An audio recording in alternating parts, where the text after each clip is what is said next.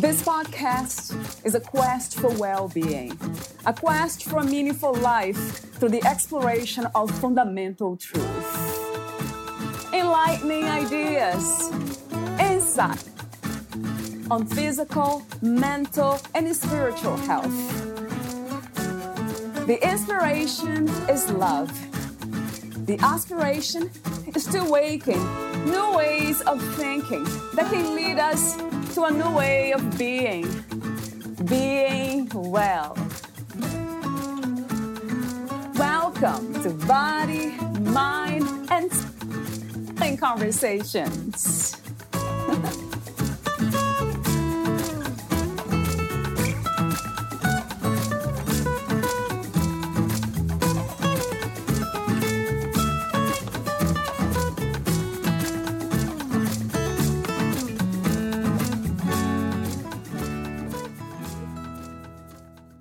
Psychological studies have described and shown the benefits of human-animal relationships on one's health and well-being.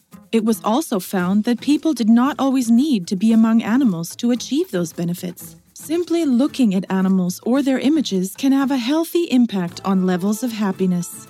Introducing elements of nature to our living space can have a positive impact on our cognition, emotion, and stress management. For over 100 years, physicians have recommended using animals as an additional treatment for illness. For example, to decrease stress levels and pain intensity and to improve moods. Many sources have shown that several factors can unbalance the internal state of happiness. A few important factors that people seem to struggle with will be highlighted, such as the act of blaming external sources. For instance, blaming other people or circumstances for the way we feel. This is not meant to reduce some of life's unpleasant experiences, but rather to understand that everyone has control to some degree over their own feelings. By monitoring our thoughts, one can learn to turn negative thoughts into more positive ones, or at the very least, to neutralize the negative ones. Life always comes in waves, and we can learn to make the most of the sense of delight when we attain its heights. Such uplifting feelings teach us to appreciate what we have and enjoy that specific moment. Having experienced life's ebb and flow, we know that there are more than just precious moments.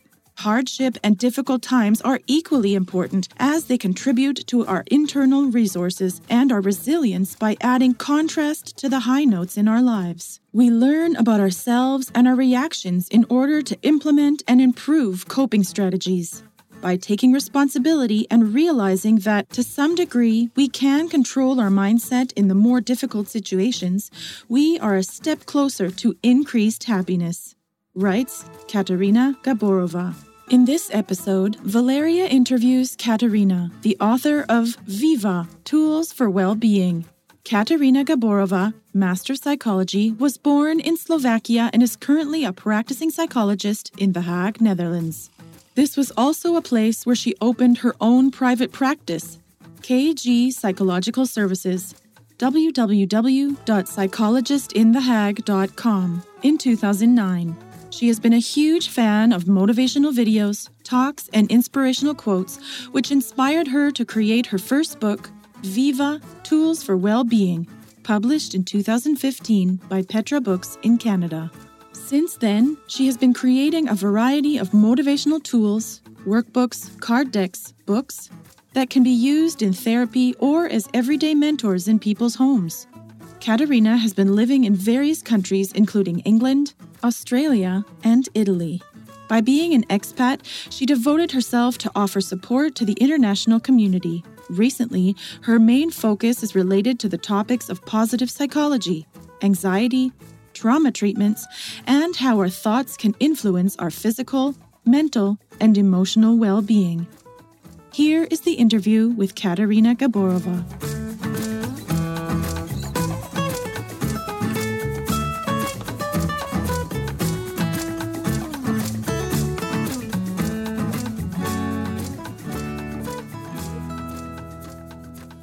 In your own words, who is Katerina Gaborova?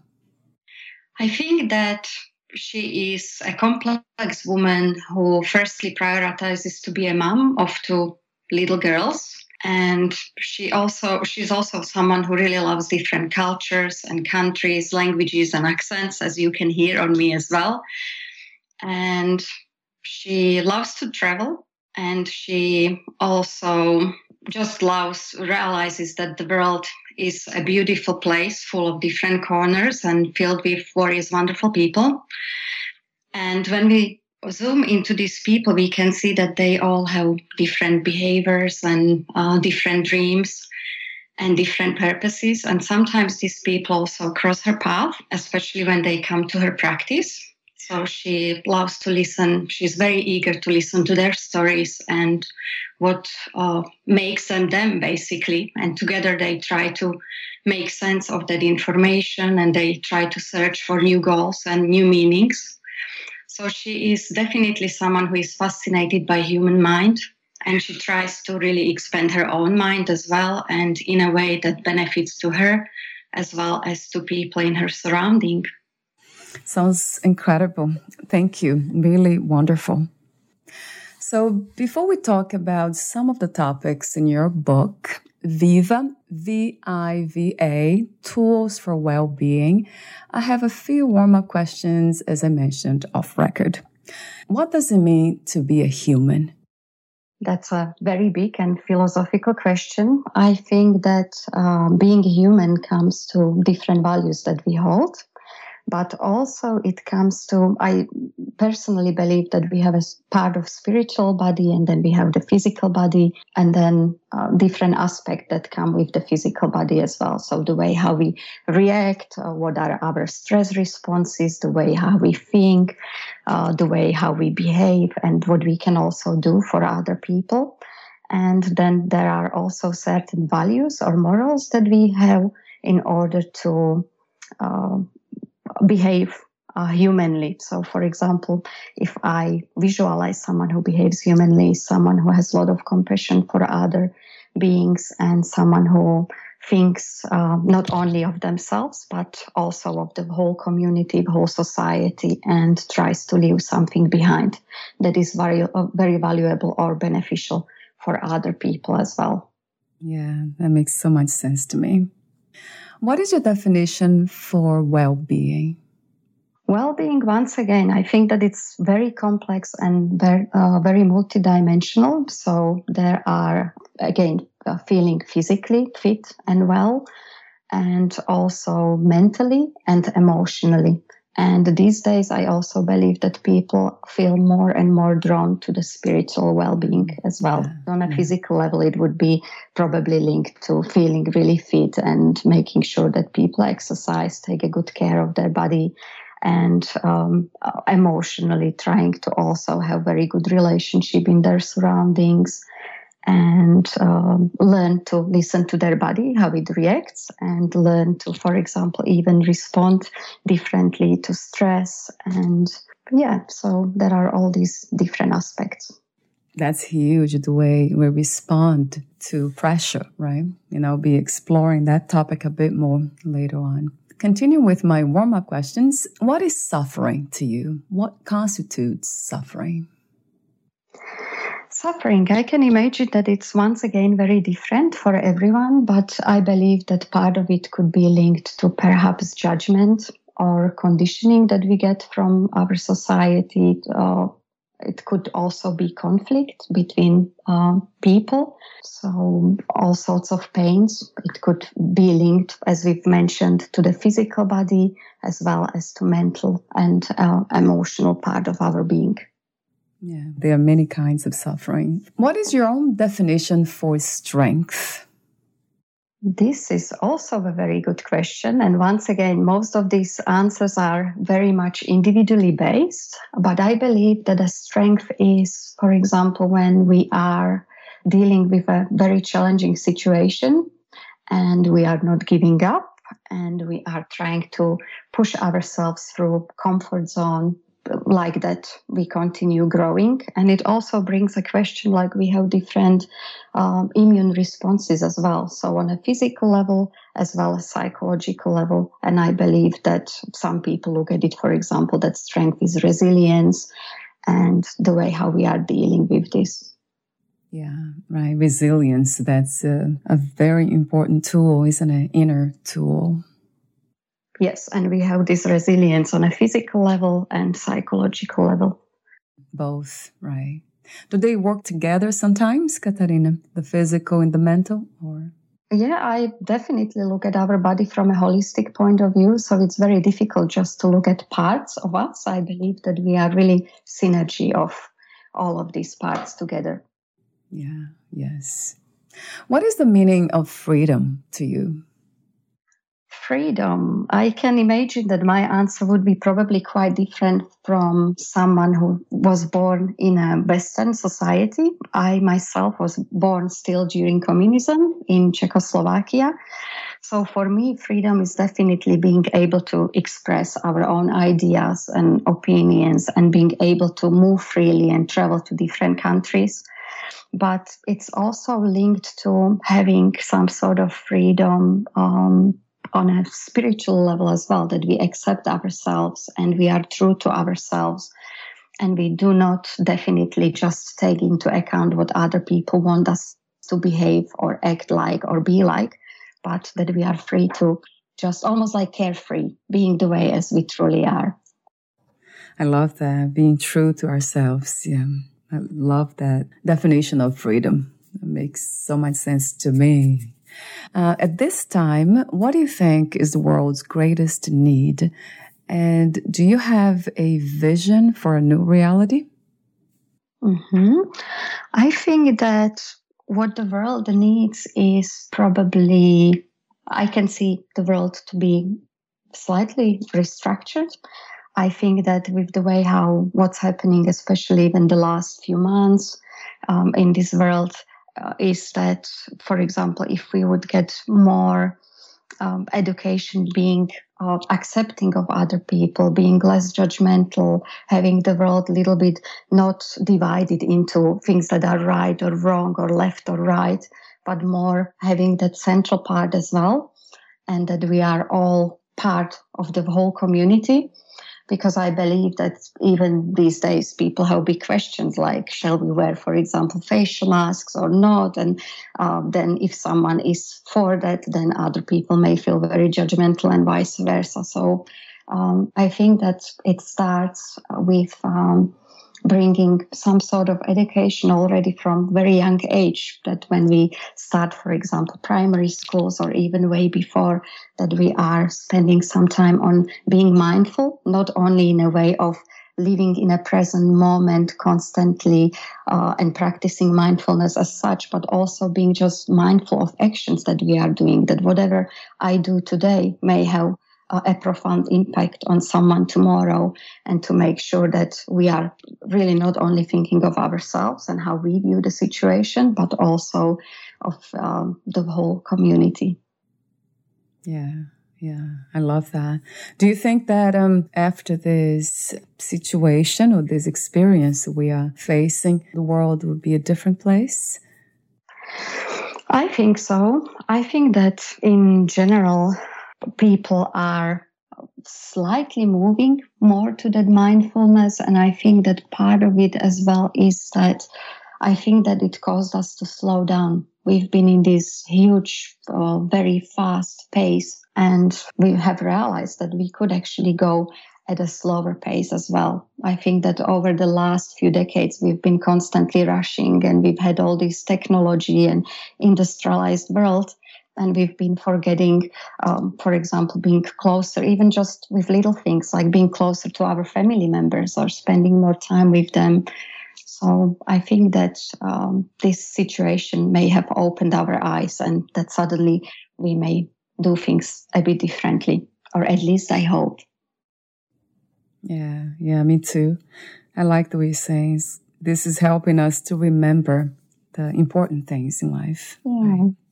And speaking of important things in life, what is love to you? Love is, I believe, some sort of energy, which can be very different, because I think that we have very different love towards our children and towards our parents and friends and teachers, acquaintances, and people in general. So there could be perhaps different layers, if we want to call it that way. but I could see it definitely as some sort of consideration and caring or admiration towards someone. Yeah. And my last warm-up question is about God. What, where, and who is God to you? I think that, once again, it's some sort of energy. And I think that it's present everywhere within us and also on the outside.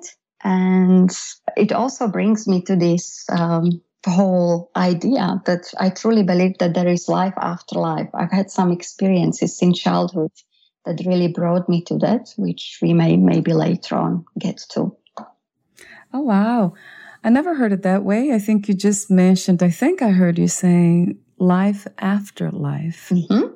You did, huh? Yes, I have. That's unique. I never heard of that before. Yeah, you haven't? Wow. I love that, Katarina. Life after life. Yeah, life after Beautiful. life. I've been actually reading these sort of books already from childhood. I guess that my father unexpectedly passed away when I was 8 years old. And that really changed me because I've been thinking a lot about, is this all that is to life? Is there something else? Is there some sort of higher energy or God? So I was attending all sorts of classes, reading books. And I also had some experiences where I would sense different things or feel different things. It's highly personal, those experiences that we have of the afterlife, as you call it, not after death. So that's true. It's so personal. Yeah, I think so. And I think that those people who have experienced it on a personal level, they kind of go, oh, yeah, I understand what she means. And those people who haven't yet, it can be very much like, well, we don't really have proof. So how could that be? We don't really know unless we don't die. So. But in a way, I think that everyone knows that there is something about us, the spiritual component of ourselves, but they are just kind of pushing away. Maybe fear, who knows, but. Yeah, it could be. We are also feeling very uncomfortable with anything unknown, uncertain. Right. That's the fear of the unknown. Right. So let's talk about your work. How did you become a writer? Well, it's interesting because I've never really considered myself as a writer as such. But the reason why I've created that book was completely innocent. One day I spent some time with my friend who is a photographer, and I was looking at different images. And then I would have different quotes that would pop in my mind. I think that part of it is that I've been always a big fan of different quotes and inspirational videos. So I started writing them down just for myself. And then maybe a couple of months later, I was sitting in the session with a client of mine, and he asked me, is there something else that I could do outside of therapy? Because we meet only once per week. What else could I do that I have this feeling like I'm moving faster forward? And then I suggested a few books, but I have realized that if people feel very anxious or they may feel really down at a particular moment and don't have a lot of energy, that they do not have a lot of energy to read. So I thought, why don't I actually put together different topics that often arise in the sessions? And I then put these images of nature and animals, because studies show that if we are looking at the images of nature, that it has a positive effect on our emotions. And then you probably have noticed that the quotes are rhyming in the book, because we also know that if we are reading different information that is rhyming, then it has impact on our learning and memory. So I believe that then, even if people do not have a lot of energy, they can just go through that book, pick up the quote that really speaks to them, and then read a couple of sentences, what they could possibly do to maybe find a new path or different direction. and it doesn't have a lot of information, so it's really just a couple of main points. So if someone feels like they would like to know more, then they already have also different terminology that they can use, and they can find some extra information. So that's how the book really came to light, so to speak. Yeah, and it's beautiful the way you do it. And I agree 100% with the images and that well-being feeling or state of being, of mind, when we are looking at pictures of nature and animals. That's so true. It's very, very powerful. So let's explore some of the topics in your book. But before that, I have another question for you. How did you choose, or why did you choose to become a psychologist? I think part of it is that my stepfather is a psychiatrist, so I've been always interested in that area. I also mentioned at the beginning how I've been always fascinated by trying to understand human mind and what it comprises of and what people can do as well to continue growing. I've decided to study then psychology and psychophysiology because psychophysiology also has that aspect that we understand how does it function in our body as well. Yeah, that's how I got to that. Yeah, you're interested in the human mind, exploring the thinking. And speaking of thinking, do you have an idea what the mind is and what thoughts are? I think that we have, our mind is mostly linked to seeking pleasure, and we try to really avoid pain in our life. So I think that we try to really find a way how we can survive in our surrounding. And it's also a set of thoughts. So you've mentioned thoughts as well. So I think that it also includes different cognitive aspects. So it includes consciousness or imagination, the way how we perceive things, even because thoughts, I think, are then the values that we put into them as well, and specific judgments. Right. And it's also the language that we use, so the way how we express ourselves. It could be also linked to memory, so the memories that we are creating, but also it covers some non-cognitive aspects like what we feel. I like that, the way you linked thoughts to meaning. So the meaning we give to our lives or anything, we look at it, they become thoughts. Yeah, because I think that thoughts are quite neutral, and then based on the attachments that we put to them, so our values that we put next to them, that's how they can be either very powerful in our life, or some thoughts just pass very quickly through our mind and we don't really feel them, that they are so powerful or that we spend so much time on them. That's true.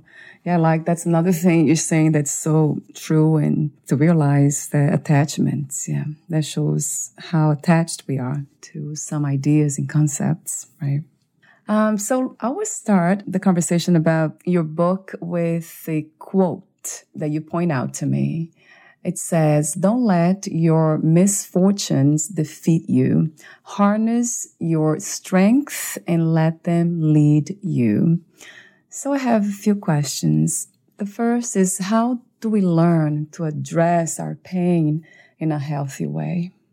That's a very good question, and I'm trying to find answers for that for quite a few years now. But I think that I try to look at our experiences in a way that in general, life goes through ups and downs. And I have noticed one thing, that whenever we go through pain, that's also somehow the point that we are learning the most about ourselves. We are becoming more aware of what's happening, what feels uncomfortable, why does it feel uncomfortable, where do we need to be. So I think that what that quote also tries to show is that pain gives us some sort of new insight and new understanding. And then through understanding as well that, well, we've had these experiences very likely in the past, and what helped us during those periods to overcome that specific experience that we've had, and try to grab, I call them glimpses of light. Like even if we are in a dark tunnel for a while, what can we grab onto that would help us to get through? So that's what it's meant about that life comes with all sorts of surprises and unexpected events, and they may feel quite misfortunate at times. But it's really about figuring out, okay, well, I've survived something similar or maybe different, but something that has given me that kind of insight and learning, and how can I use it now to overcome it again. And I also believe that whenever we pass through a stage like this in our life, we are also, some people call it resilience, like we are becoming more resilient. Sometimes I call it more that we are becoming just more aware of who we truly are. And I just think as well that none of these periods, even if we are misfortunate for a while, last forever. So if we can pass through that, eventually that's going to be that upward spiral again, and we will be able to come up through that. That reminded me of wisdom, this idea of learning the lessons from painful experiences and then applying that knowledge that I call wisdom. Would you call them wisdom too, or simply knowledge? Yeah, I think so. Yeah, I think that it's a really great word for that, because we are becoming wiser with every new experience that we have, right? Oh, yeah, no doubt about that. But yeah, one thing that you said, it's so true. It's just to remember to use that wisdom, apply the wisdom every time we are going through challenges in life. Just remember what have helped so we can use it again. And that's key, I think, remembering. It's easy to forget, absolutely. Right, Katarina, when we are going through challenges.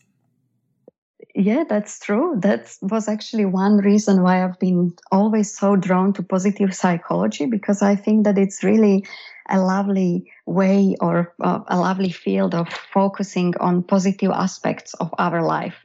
So rather than just focusing on the shortcomings, because of course they are a part of our life, but what can we use at that particular moment to help us through those periods? So focusing on things like happiness or well-being, or how we can use some higher potential that we've gained, or creativity. So anything, any glimpse of light, as I said before. Yeah, I love that. Do you have a favorite one? A favorite glimpse of light, like kindness, patience, resilience, or... Yeah, there are a few actually. I think that practicing random acts of kindness, because I'm a true believer that it's not only, and you've heard me saying this a few times today, it's not only about us, but I really think that we are we are all one, so to speak. And when we practice random acts of kindness, it's actually very helpful for us, even from a neurological point of view. So even if some people say, well, I'd rather take care of myself, but even by taking care of others, for example, we have these neurons, which are called mirror neurons. And when we make someone happy, our mirror neurons pick up on that, and we feel that happiness in us as well. So to come back to your question, random acts of kindness, also practicing mindfulness. So even if we sometimes don't know exactly where we need to be or what's going to happen, then taking smaller steps at the time. And even if I don't know what's going to happen tomorrow, then it's okay just to focus on the next hour and how to make it the most valuable at that moment. So spending every minute to its maximum as much as we can. Wow. What a wonderful idea, isn't it? Like practice, really, is to be in the moment and address what we need to address now and not to focus so much on the past or future. That is so true. Do you connect mindfulness to meditation, to the practice of meditation? Yes, as well, absolutely. And I just wanted to point out, because you also were talking about past and future, that from the psychological point of view, when we even think of our thoughts on a timeline, we know that if we have thoughts mostly from the past, then they are more likely to increase our sadness. And if we are really focusing on the thoughts related to future, then they can trigger sense of anxiety and uncertainty. So that's when that mindfulness comes very handy. And yeah, mindfulness I definitely connect with meditation. So I think that it's a really lovely way of slowing down and getting in contact with what's happening at that moment. Sometimes I practice mindfulness also with my clients, where we also try to just apply all of the senses. Like we may find a spot somewhere in the room, and you can try to process it visually and auditory and how your skin feels at that time. So trying to, because we hardly ever, like we are processing it constantly, but we hardly ever really stop and think about it when it's happening at that moment. So very good point. So meditation in a way is the foundation for mindfulness. Do you recommend certain time, like a time frame, 10 minutes, 5 minutes, 20 minutes a day, or it doesn't really matter? I do not really recommend a time frame, because I've noticed that sometimes when I send to my clients half an hour meditation, then they tell me, oh, I don't really have that much time. So I actually believe that what's very important is the frequency. So even if someone does it for a few minutes a day, but it's still better, I personally think, doing it every day, rather than having half an hour meditation, let's say once every 2 weeks. So that frequency is something that I would definitely emphasize. And then if someone can do it at the beginning just for a few minutes and eventually for maybe half an hour or 1 hour, then people can just find whatever sits with their body the most. Yeah, I love this idea also of giving people that, guiding them, rather than telling them what to do, exactly what to do. Yeah, and you hear me a lot emphasizing today as well that, oh, everyone sees that differently and it's on individual basis, but it truly is, right? Like something what may completely work for me, and I may tell you about it, and I say, Valeria, just do this and this tomorrow, and then you try it and you go, well, it doesn't really feel so great as she was describing. So we really need to find and listen to our body what sits the best with us. And that's why I think it's wonderful that we have so many different techniques. Like for some people, doing positive visualization, it works great. For some people, breathing exercises or mindfulness practices. So we can do really so many different muscle tension, relaxation. Yes. We have a lot to choose from. Right, because we're all unique. That's true. Yeah, I like that acknowledgement. And so let's talk about self-love. What is self-love to you, and how do we know when we are there, when we are finally loving ourselves? Mm-hmm. I think that took me years to achieve. Tell me about it. Yeah, so I think it's... I believe that it starts once again from such a young age. I really wish that the school system and educational system would be completely different, and that they would apply a lot more practices to understand our mind and how we can control certain things, even with emotions and with thoughts. And because I think then we would understand that self-love much faster as well. So part of it is, I think, in us based on the messages that we receive from our environment as we are growing up, and the first connection of bonding. And eventually, I think that it may also come partially with age. The older we are becoming, then the more we may realize that, hold on a second, what my needs are is also as important as of other people, and we may start being much more in tune with our own body and making sure that we are nurturing it from inside out and showing it like we love to show compassion, let's say, to others, that we can also show it to ourselves. And self-love, I would think, that has a lot of different dimensions as well. Like it could be linked to our emotions, so nurturing those. And even, let's say, if we feel very sad, that we wouldn't be judgmental, like, oh, just snap out of it now. Why are you feeling like this? But that we would just sit with it and accept it as it is. And part of it would be linked to thoughts, because we also have this critical voice in us and we have a very positive voice in us. So the minute we start listening to that encouraging voice more, I think we are also getting more close with that self-love. So it's once again showing that, consideration and devotion to ourselves, or care to ourselves. Yeah, I absolutely agree. I have another question for you about that I often ask. How do we know the difference between practicing self-love and practicing selfishness? Selfishness. Yeah, being self-centered. Yeah, I think that practicing self love is to what I have just described a moment ago, listening to what our body needs physically, emotionally, and also sitting with whatever comes out and without a judgment. So that's a really big part of it. And practicing selfishness. So, or do you mean selflessness? Yeah, no, actually, because a lot of times, unfortunately, some of us confuse self love with being selfish. Like, oh, I'm not doing anything for anyone because I want to take care of myself. And then now you become like very self centered and you don't really care about others because you believe that's self love. So I wanted to just clarify that what self love is and what selfishness would look like.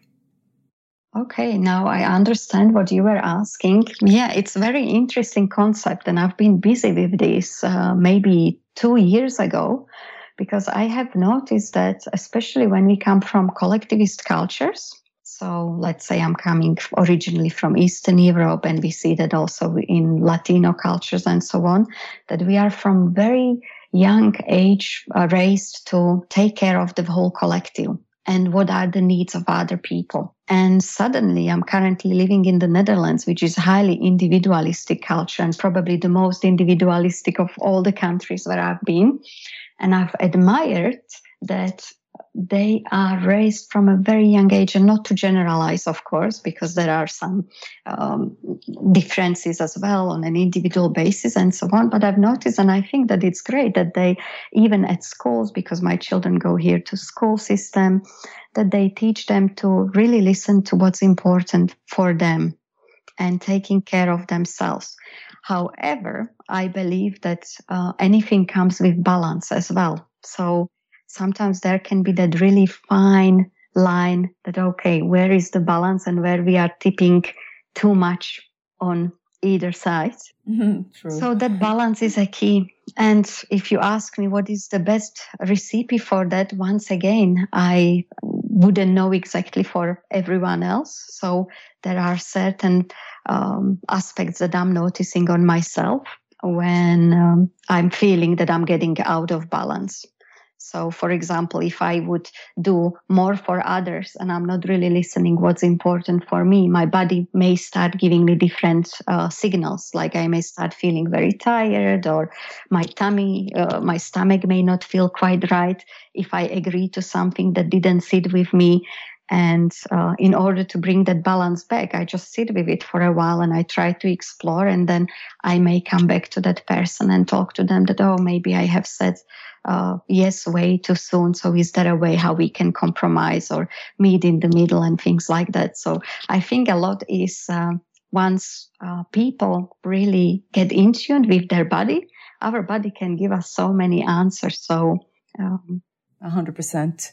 And I also love this, what you just said about balance. Yeah, it's more like finding the balance.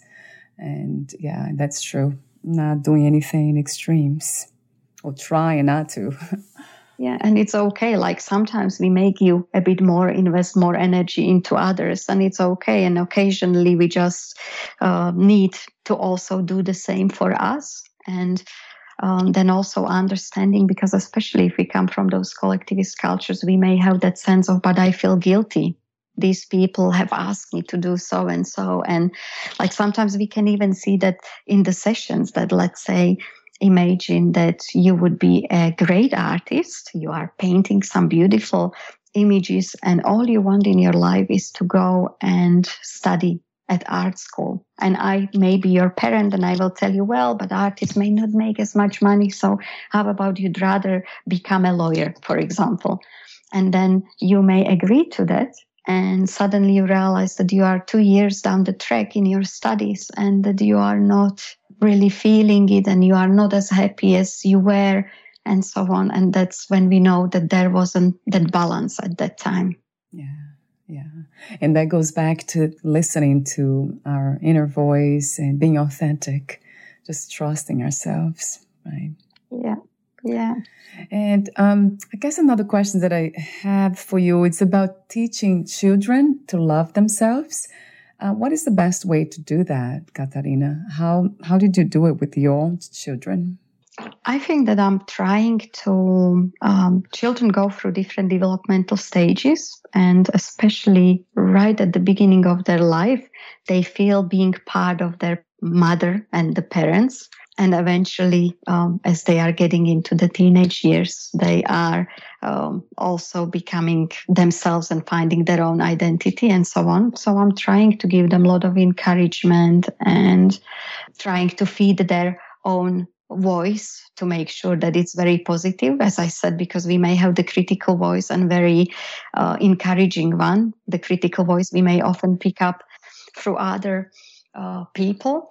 I also try not to tell them no a lot, because I think sometimes even if they make certain choices and they may, so of course, if it comes to their safety and so on, I make sure that I pay attention to them, but I'm also trying to let them develop themselves by themselves, because I think that it really increases that and encourages that they trust in their decisions and who they are.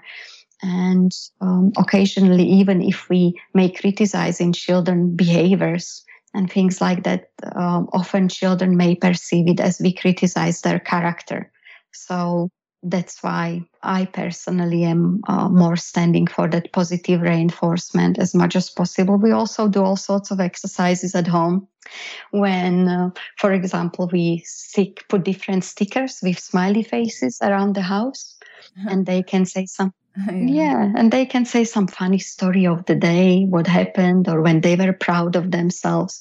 So things like that. I think that, and also I think that we are role models. So if we can show to them that, let's say, even if we make a mistake, that we are not beating ourselves up for it for too long, and we can show them that it's possible to actually love yourself, or showing some caring and kindness to yourself, then they pick up on that strategy as well.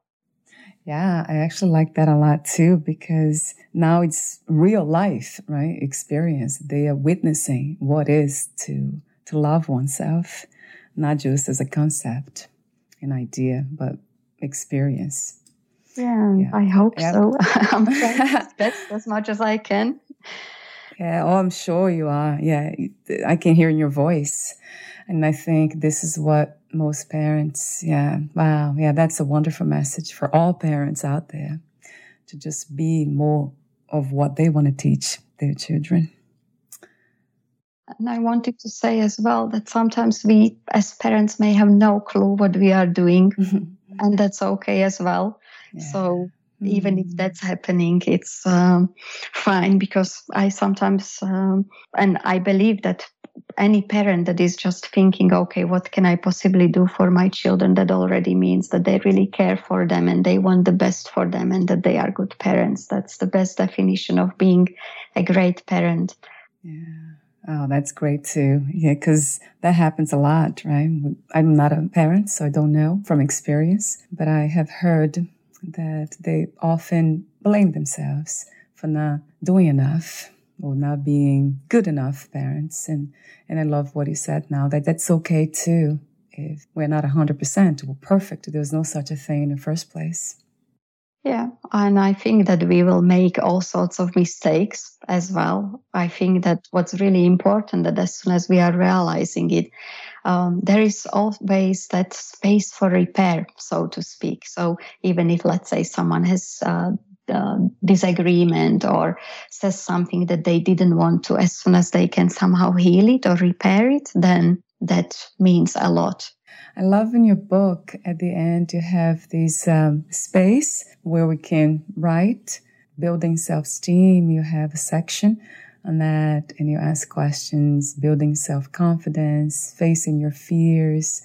And there's this part that's very interesting. You say, separate your fear into small steps, talk about it, examine it, and learn about it. This is very interesting. And challenging to do, right? To examine our fears. But great. I like the way you did that. How would you get started even if we're afraid of, let's say, what is a good example of fear? Yeah. Okay. Let's say you are scared of spiders. Are you scared of spiders? Not really. I don't want to say fear, it's just that they are different. So I can approach them with cautious. I'm very cautious about different creatures. Yeah. Or you can just let me know what's one of the fears and maybe we can talk about it a bit. Right. I'm trying to think here. What am I afraid of? But then I have to understand what fear really is. Afraid. What am I afraid of? I'm afraid of being trusted and not fulfilling, and letting people down. That's one of my fears, I would say, because I love the idea of being trustworthy. Okay. Yeah, there are ways how, when it was written in that book, that you can examine it and learn about it. What you can do is that if you have any kind of fears, I would be curious that if you travel on your timeline from today into the past, were there any incidences when you felt like it was very important for you to show other people that you are trustworthy, or perhaps you were even showing it to people and they may have not picked up on it and you felt disappointed. So I would be then inclined to travel through the timeline and pick up these experiences and see what has happened there. And then you can see that we have those steps. So I think anything that we want to build in our life, it often seems like this huge project. So breaking it into smaller parts is an idea. So even let's say it could start with, we could explore, okay, which people do we want to start building that trustworthiness the most at the beginning? And we could perhaps start with people that you feel the most comfortable with, and eventually expand your circle. So those could be some of those steps that you can do. I also believe in power of positive visualization. So even if we are scared of something, if you actually visualize as it's really happening, we are then activating and stimulating those intention centers in our brain. And our brain, we cannot distinguish if we are just visualizing something and when something is really happening. So it feels almost like we are getting practice. And the more we practice something, the better we are getting at it as well, right? So that's true. So these would be a couple of suggestions that people can do to explore the fears and how to work with that. And then, of course, one of the biggest one, which I also try to teach my girls, is that we are scared all the time of all sorts of things in our life. But it's about as soon as we can move from, because we are in our comfort zone, and then we are thinking, okay, what if I go to that unexplored, uncertain area? And we feel afraid of it. And as soon as you step into that and you somehow survive it and you come out of that area, you are once again one step forward and you feel suddenly more confident in what you are doing, and you dare a little bit more, because the moment we start avoiding situations that we are afraid of, then that fear is just becoming bigger and bigger. That's true. Wow. Yeah, you gave me a lot of tips already. Yeah, because I need to explore that more. I'm into action, doing what I have to do, and also resting. So I have that balance between those energies, feminine and masculine. But in a way, I trust more my feminine energy.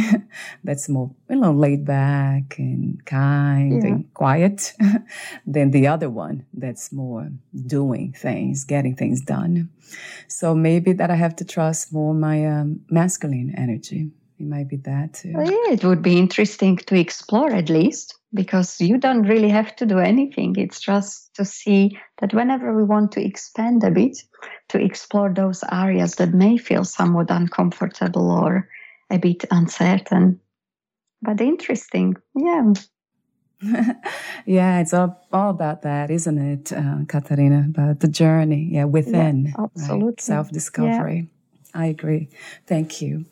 So we are almost at the end of the interview, and I have a few other questions for you that I call final questions. But before that, would you like to read a passage from your book or mention your other book that I didn't mention, your second book, or also add anything that my questions didn't cover? Yeah, I think that we've covered a lot of interesting topics. Pity that we could only talk about them for such a short period of time. And I wanted to mention my second book, CBT, because it's for children. And I wanted to let everyone know that these two books are available for free on my website. So we released them with my publisher for people just to make them happy. And I think that the CBT book also covers part of mindfulness for children, and there are some coloring pages and memory game, and it also covers the topic of positive thinking in children, which is linked to cognitive behavioral therapy as well. So, yeah, if anyone would be interested, then they can grab those books. Wonderful. So my final questions, how do you define success? What is to be successful to you? Success may be something that we've talked about today. I can see that there are different definitions of success. For some of us, it could be, let's say, materialistic possessions, or how much money we earn, or where we are career-wise, and so on. And I defined success when I was talking about facing those fears, like we feel scared and we are doing it anyway. And whenever we pass through that zone, that we go for it and do it and survive it, and we have grown, that's success in my point of view. But what I would like to emphasize, that it's so important, because these days we are so used to having different goals and achieving them and then not looking back anymore. But what's very important is that as soon as we pass that, we step out of our comfort zone into that unexplored area. And when we survive it and get through it, it's so important to step back and just look back and also realize and appreciate that, wow, I'm actually so proud of myself. Maybe it's coming with that self-love as well. I have done this, because then it builds as well that confidence for the following steps that are going to come, and it keeps us longer in that area, so it can increase a sense of happiness and joy as well. Yes, yeah, I agree 100%. My next final question is, what was the hardest lesson to learn about yourself as of today? The hardest lesson would have been probably longer time ago. I was hoping that I can change my surrounding and perhaps some people in my surrounding. And the older I have become, I have realized it's got nothing to do with them, and that the change that I need to bring is to do it within myself.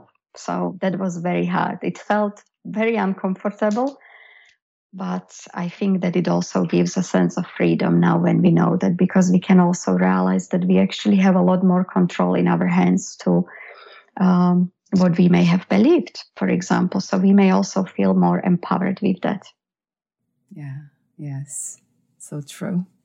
If you knew you would die soon, meaning losing the body, would you change anything about your life or do anything differently? Mm-hmm. You mean now entering the life after life? Yes, yeah. That's right. Wow, all these big philosophical, profound questions. Wow, if I would lose my body, I think that I wouldn't really change many things. I may perhaps prioritize my time differently. So, for example, I know that life is not about what we have, but about the experiences that we have. And it's about the people that matter in our surroundings. So I think if I know that I have very limited time, I may drop the rest of the things that I'm doing, and I would spend and give all my love and experiences to my two daughters. Yeah, that makes sense to me. That as a mother, yeah, you would do that. My next question is about life after life. Okay. Do you believe in life after life? And if you do, what kind of life is there? Okay. Oh, I don't know. I don't remember the lives I had before. But I do believe Right. in life after life. I'm not sure whether we have a time for maybe a 5-minute story why I believe it. And Yeah. yeah, we do. Because Yeah. I've mentioned that my dad passed away when I was 8 years old. And a few months later, I had a dream. I really wanted this doll when I was small, and I wasn't getting it from anyone. And I had a dream that I got it, and I could see how it was dressed and how it looked like and everything. And then the next morning, I woke up and I was very excited. So I said to my mom, "This is the doll I'm going to get." And later on that afternoon, we actually went to visit my auntie, who was my dad's sister.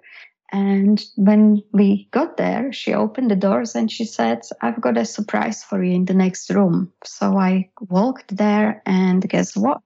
There was a present. And when I opened the box, inside of that box was the doll that I dreamed about. And I didn't make much of this story, but maybe 5 years ago, I went to visit the same auntie, and we were talking in the kitchen, and I wanted to really express my gratitude for getting that doll because it meant the whole world to me. And then she said, "Well, you don't know my part of the story."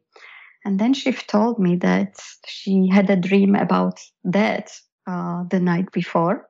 And he asked her to go for a walk into the park where they used to go while he was still alive. And he told her, "We are going to feed the ducks," because that's what they used to do. So my auntie, when she woke up, she said that to her husband, and they went to the park for a walk.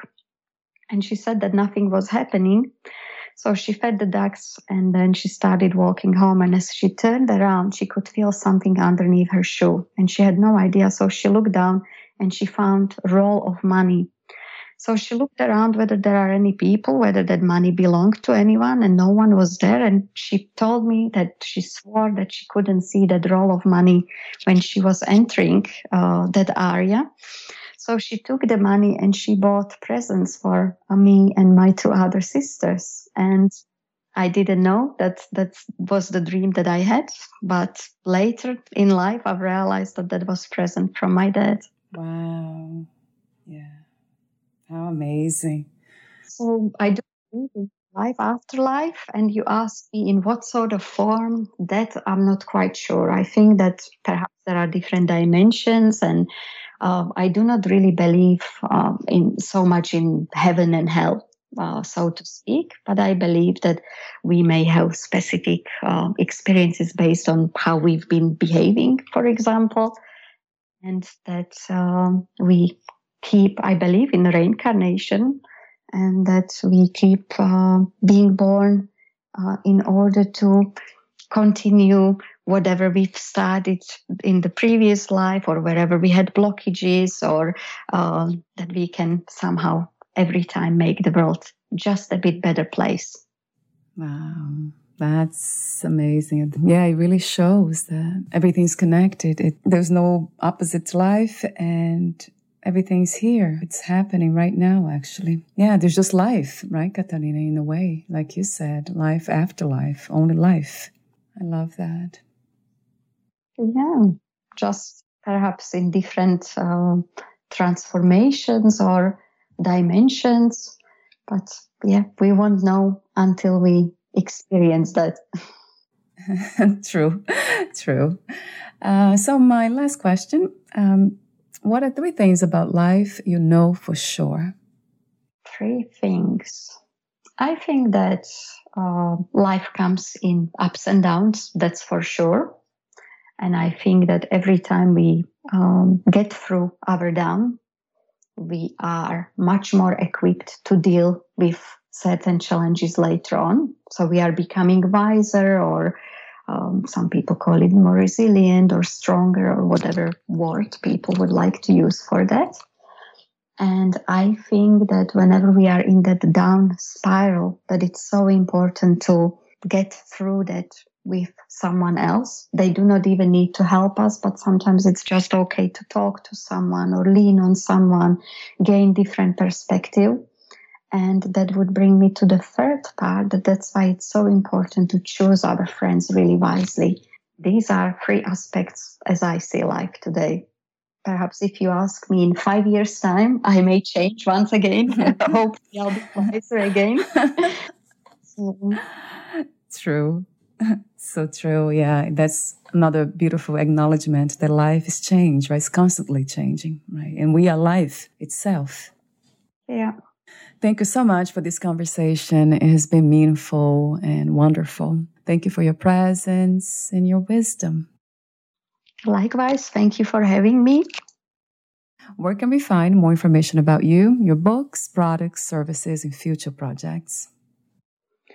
I've got 2 websites. So one is my name, long name, so www.katarinagaborova.com.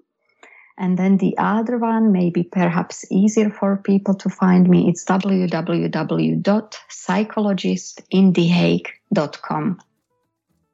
Thank you so much again, Katarina, and we'll talk soon. Yeah, likewise. Thank you for having me. It's been an honor. Thank you. Bye for now. Thank you. Bye-bye.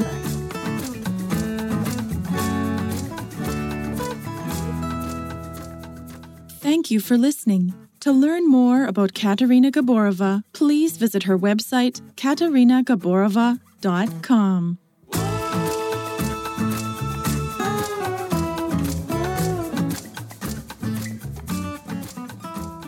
To learn more about this podcast, please visit fitforjoy.org/podcast. I want to thank the Patreon members, Lawrence McGrath, Mark Basden, Terry Clayton, and Aidan Vickrock. Thank you again for listening, and bye for now.